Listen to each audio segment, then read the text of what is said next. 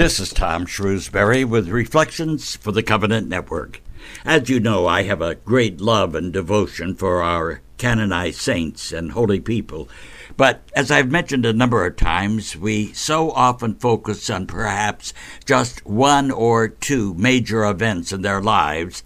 And while these are key elements, perhaps it would be better if we knew more about their everyday existence and all those small details that made them what they are.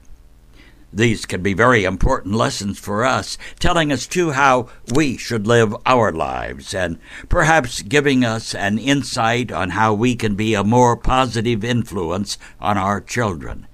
I've quoted Professor Joe Brown so many times. Little boys play the way men live, and little girls play the way women live. What examples are we giving? Or are we giving that job to the entertainment industry? Enough said. When I mention St. Maria Goretti, undoubtedly we have a mental image of this remarkable girl's dedication to purity and the price she paid for her beliefs. But how did this all come about? Well, that's our story for today.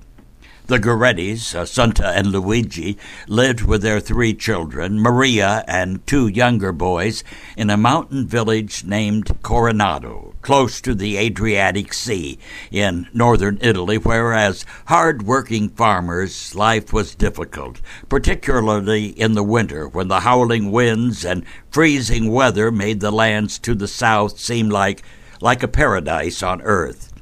Other friends were moving southward, and during a frigid winter, Luigi announced that the time had come for the family to move south, as their friends had done, with the Rome area as their destination, where they could lease farmland and live in a more comfortable surroundings. So as spring approached, the Gorettis, as well as another friendly neighbor, made the 200-mile journey toward Rome by ox cart, hopefully to find their happiness there. But Rome was a big city, bigger than they had imagined, and they felt lost in its hugeness. And the city was, well, just too big for poor farmers from the north. But Luigi heard of a count named Mazzoleni who owned property further south near a smaller community named Nettuno. The count would either lease the land for a percentage or sell the property outright. Well, this sounded promising, and the Gorettis and their traveling companions, the Cimarellis, again headed southward, where they eventually met the Count and became sharecroppers with the Count, who also provided housing for the families. They became next-door neighbors. Luigi's land was flat, and where the mountains once provided cooling breezes, he was faced with scorching temperatures in a treeless environment on land that had been too long neglected. Consequently, the work became more extreme, and the stifling heat and hard work over the years eventually caused his health to fail. Over time, he was not able to accomplish all that he had been able to do in the past. He was constantly breathless and often had to rest. Well, the Count was angered at his lack of production and announced that he would send 2 men to help, but Luigi would have to work out an agreement with them for their financial arrangement as well as providing housing for them. The next day, Giovanni Serenelli and his 18-year-old son Alessandro arrived. Giovanni's wife had died in an asylum, and another son was still a resident there. However, Alessandro appeared strong and muscular, so Luigi hoped that this would be an answer to their prayers. A room with 2 iron beds was provided for them, and this partnership of sorts had started. For a while, things moved comfortably. The men worked hard, and it seemed the prospects for a happy life were brighter. But then winter came, and with it, less work and more free time. Things were good when everyone was busy, but the free time gave the elder Serenelli more time to drink, and while he seldom became drunk, the alcohol made him overbearing and And Alessandro, well, he became even more morose as time passed. He had no friends, and Assunta became aware that the young man was bringing all kinds of lurid magazines into the house, which he apparently hid in his room. It should also be noted that his father had never taken much of an interest in him, and the boy had, in his mid-teens, worked as a stevedore and had picked up all sorts of bad habits and foul language from the sailors with whom he worked. Even living so closely together, he was usually sullen and unfriendly. Assunta considered speaking with his father about this, but she was afraid this would just add to the tensions in the household and that it would affect their income and livelihood. Well, as spring approached, Luigi's health became even more fragile, and he was forced to spend more and more time in bed. His health began to deteriorate even more, and he was never able to completely recover. And before he died, he kept repeating over and over again, "Go back to Coronaldo, go back." But there was no way that Assunta could return. They had no money. They now had 7 children, and their only salvation was to continue the lease arrangement with the Count and renegotiate the contract with the Serenellis. In effect, the end result was that the senior Serenelli actually became the master of the farm, but allowed Assunta and her now 7 young children to continue to live there. However, Assunta, and particularly Maria, as the oldest child, became practically servants and day laborers. They would love to have returned to Coronaldo, but Assunta felt there was no way that she and the children could make the long journey home. It was now early summer in 1901, and Maria was just 10 years old, almost 11, and she was still unable to read. But school had not been available to her, and she had little learning other than the religious teachings she had absorbed through the church. And she was well aware that the age was approaching when she would make her first communion, which at that time was generally around the age of 12. This became Maria's most ardent desire. She would constantly repeat to her mother and whomever would listen that she could no longer live without Jesus. Sometimes, we take things so for granted that we don't realize what we have. Well, Maria's constant thoughts about First Communion finally motivated Assunta to arrange for her to receive the necessary instructions in a nearby village. While Maria had always been a polite child, Assunta noticed a pronounced change in her whole attitude as she prepared for her First Communion. The religious instructions had a profound effect on the young girl.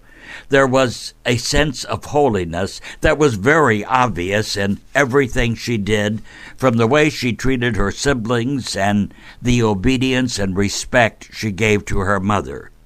Not that she had not been respectful before, but her whole attitude and demeanor had gained a stronger significance. And then one day she came running, bubbling over with the announcement that she was soon to make her first Holy Communion, saying, "I want Jesus so badly." Even the parish priest remarked to Assunta that Maria amazed him with her understanding of what the Eucharist really was. She had matured far beyond her young age, and there was something else, too. And Assunta, as a mother, was quick to recognize it. Maria was no longer a playful little girl. Perhaps it was her surroundings, but also perhaps it was her love of Jesus that had created this obvious maturity and seriousness. Well, the big day finally arrived, and she joyously received Jesus. And after Mass, all the children hurried to the sacristy to thank the priest and then to greet their parents. That is, all the children except Maria, who remained in church offering one thanksgiving after another for her receiving Jesus in the Eucharist. She wanted to be alone with him, and she could not wait to receive him again. Her nighttime prayers became longer, and she would constantly do an examination of conscience to see if she had committed a sin on purpose or by accident. Shortly after her first communion, she heard one of the other young girls telling a boy a story that was off-colored, and she wondered how could she so soon have forgotten that she had received Jesus. Maria had not only learned her lessons, she was living them. And during all of these moments, Alessandro Seminelli had been stalking her, making her feel more and more uncomfortable. He would make comments, and she would try not to listen or to ignore him. In a way, he was hard to ignore because he and his father were able to give her and her mother orders since the death of her father and their rearranged financial situation. Well, one day, as she was working in the field with Alessandro, he grabbed her and said things that she didn't really understand. But then it became obvious to her. He was wanting her to sin. To Maria, this was the gravest insult, to actually ask her to sin and to offend God. She was able to shake free and ran down the field, hiding behind a hedgerow, and then later quietly working her way back home. In the afternoon, she was to work with him again, but was afraid to be alone with him, and somehow managed to make her escape to the barn, where she hid herself in a haystack for 3 hours until other people were present and she could again feel safe. Then it appeared that a sort of cat-and-mouse game was starting. Maria's plan was very simple. She would make certain that she would not be alone with him. It worked for a week, and then one day he surprised her when she was making the beds. She attempted to run, but he grabbed, and in an attempt to get away, she managed to scratch his face with her nails. He cursed at her as she ran, threatening to kill her if she told anyone about what had happened. When he left, she locked herself in her room and did not come out until she was certain that he was gone. That was when her mother returned and found that the evening soup had not been heated because she had been hiding, and so Maria was severely scolded for not having the dinner started. The 11-year-old Maria becomes even more serious now, and over in her mind she relives Alessandro saying, "I will kill you if you tell." Well, as was the custom of that era, people often rested after the noon lunch, but on this one particular day there was much work to be accomplished. Alessandro's father told him what his duties were for the rest of the afternoon, and then he left. Alessandro tossed an old shirt at Maria, telling her that it had a tear that needed mending, and then he left.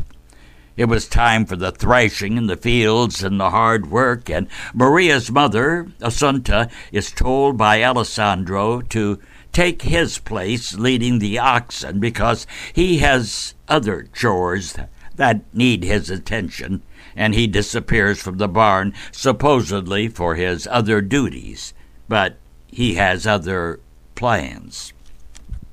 Maria is sitting on a porch mending Alessandro's torn shirt when he suddenly appears in the doorway saying, "Maria, come here." She freezes in her position, and he again calls her with an even more demanding tone and grabs her by the arm. As you could imagine how frightened she was as she grabbed for the railing in a futile attempt to resist his powerful grasp. She pleads with him to let her go, but instead he produces his knife and holds it up, threatening her. Well, she manages to escape his grasp and screams for help, but there is no one to hear.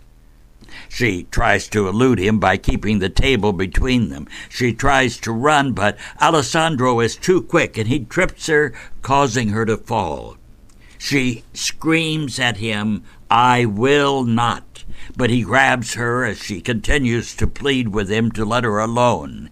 He's on the attack, and he is winning. His brute force is enough, and he points his sharp-edged dagger straight at her heart, giving only two options: yield or death.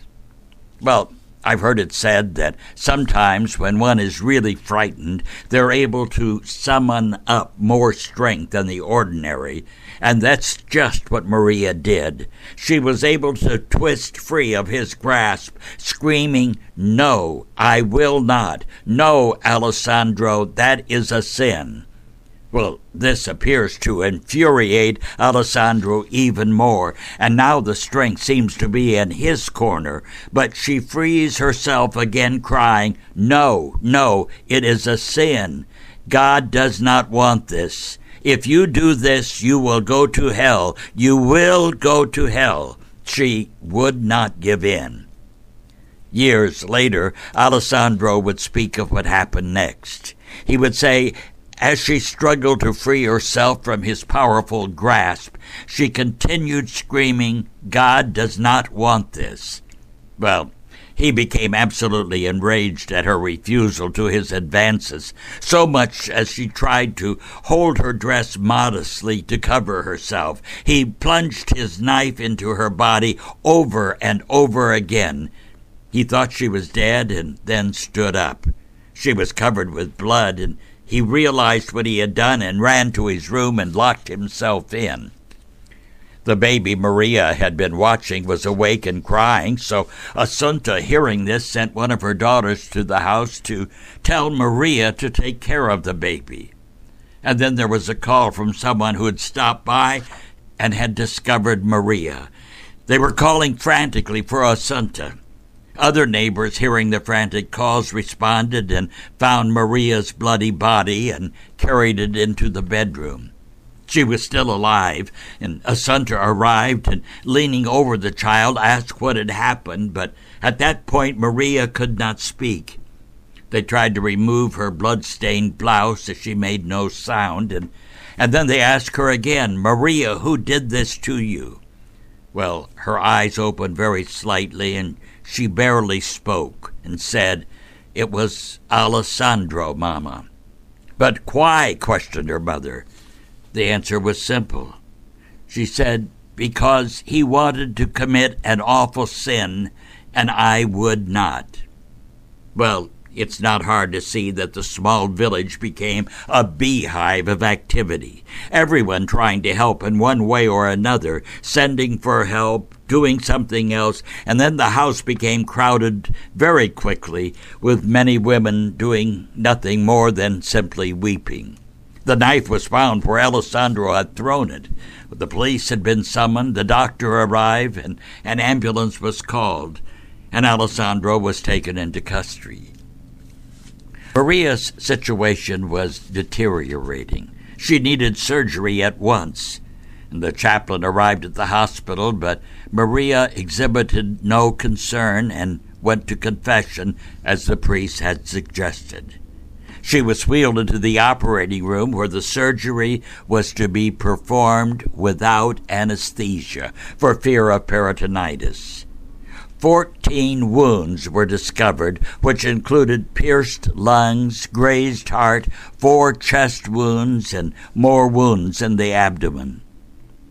One of the doctors said before the surgery, "Where you have found an angel, I'm afraid we will leave but a corpse." When her mother went into the room after the surgery, Maria was asking for water, but the physicians were afraid to give it to her. She accepted the sacrifice in remembrance of Jesus on the cross. At the insistence of the medical staff, Assunta was sent home to rest. Maria slipped in and out of a coma. She was, of course, in deep pain. She made it through the night. The priest visited her in the morning to bring her communion, and as he did, her face lit up with radiant joy. As it was written, her soul was ready, but she had one more heroic act to perform before she met Jesus face to face. The priest reminded Maria of Jesus and how he forgave those who murdered him. She lay there looking at the crucifix on the wall and then said in a very weak voice, "Yes, for the love of Jesus, I too pardon Alessandro, and I want him to be with me in heaven." Assunta asked her daughter if Alessandro had tried to attack her before, and Maria said on several occasions that he had, but she had always rejected him because it was a sin. And in reply to her question, "Why didn't you tell someone?" she answered, "Because he said he would kill me if I did, and I guess he did anyway." Her last agony began at 3:00 in the afternoon. Maria's eyes were fixed on a statue of the Virgin Mary, and her vision of this world was replaced by her reward for all eternity in heaven. The date was the 6th of July in 1902, which, ironically, was the Feast of the Precious Blood. Oh, but the story does not end there. There is the question, what happened to Alessandro Serenelli? And that's the rest of the story. Of course, Alessandro was arrested and stood trial, and instead of exhibiting remorse, maintained an arrogant and defiant demeanor, claiming that he was innocent, and to all intents and purposes he was being unjustly framed for Maria's murder. However, the evidence against him was so powerful that he was made to look foolish by his protests, and he ultimately confessed to the crime and was sentenced to 30 years at hard labor because of his young age. A priest attempted to counsel him, and he all but attacked the priest, screaming that it was all the priest's fault for what he taught Maria, and Alessandro refused to see him. The priest, in leaving, told him that Maria would see to it that he would one day change his mind. But Alessandro screamed back, "Never, never." He blamed the church and wanted to have nothing to do with it. And he remained a violent, unremorseful man. But that was to change about 8 years later. You see, one night Maria appeared to him in a dream, and he would later describe what he saw. He said, "I saw Maria dressed in dazzling white, gathering 14 beautiful lilies from a garden and handing them to me. As I took them from her hands, they were transformed into small lights that glowed like candles, and the 14 lilies represented each of her wounds." Awakening, Alessandro called his jailers, asking for a priest. Well, the jailers laughed and refused, telling him to write the priest a letter. Well, he did, and the letter said, and I quote, "I am deeply sorry for what happened. I have taken the life of an innocent girl whose one aim was to save her purity, shedding her blood rather than give in to my sinful desires. I publicly retract the evil I have done and beg pardon of God and of the stricken family. One hope encourages me, that I may one day obtain God's pardon, as so many others have." And it was signed Alessandro Serenelli, November the 10th, 1910. After serving his term and upon his release from prison, Alessandro sought out Maria's mother, to whom he went to ask for her forgiveness. With the burden of old age, she forgave him, and they went to church together. He spent the remainder of his life living in a monastery, working as a gardener, and died at the age of 87 in a Capuchin monastery. Throughout Italy and beyond, the story of little Maria Goretti spread like wildflower. The story of the little girl and her decision to follow the rule of God at the expense of her own life was an inspiration to everyone.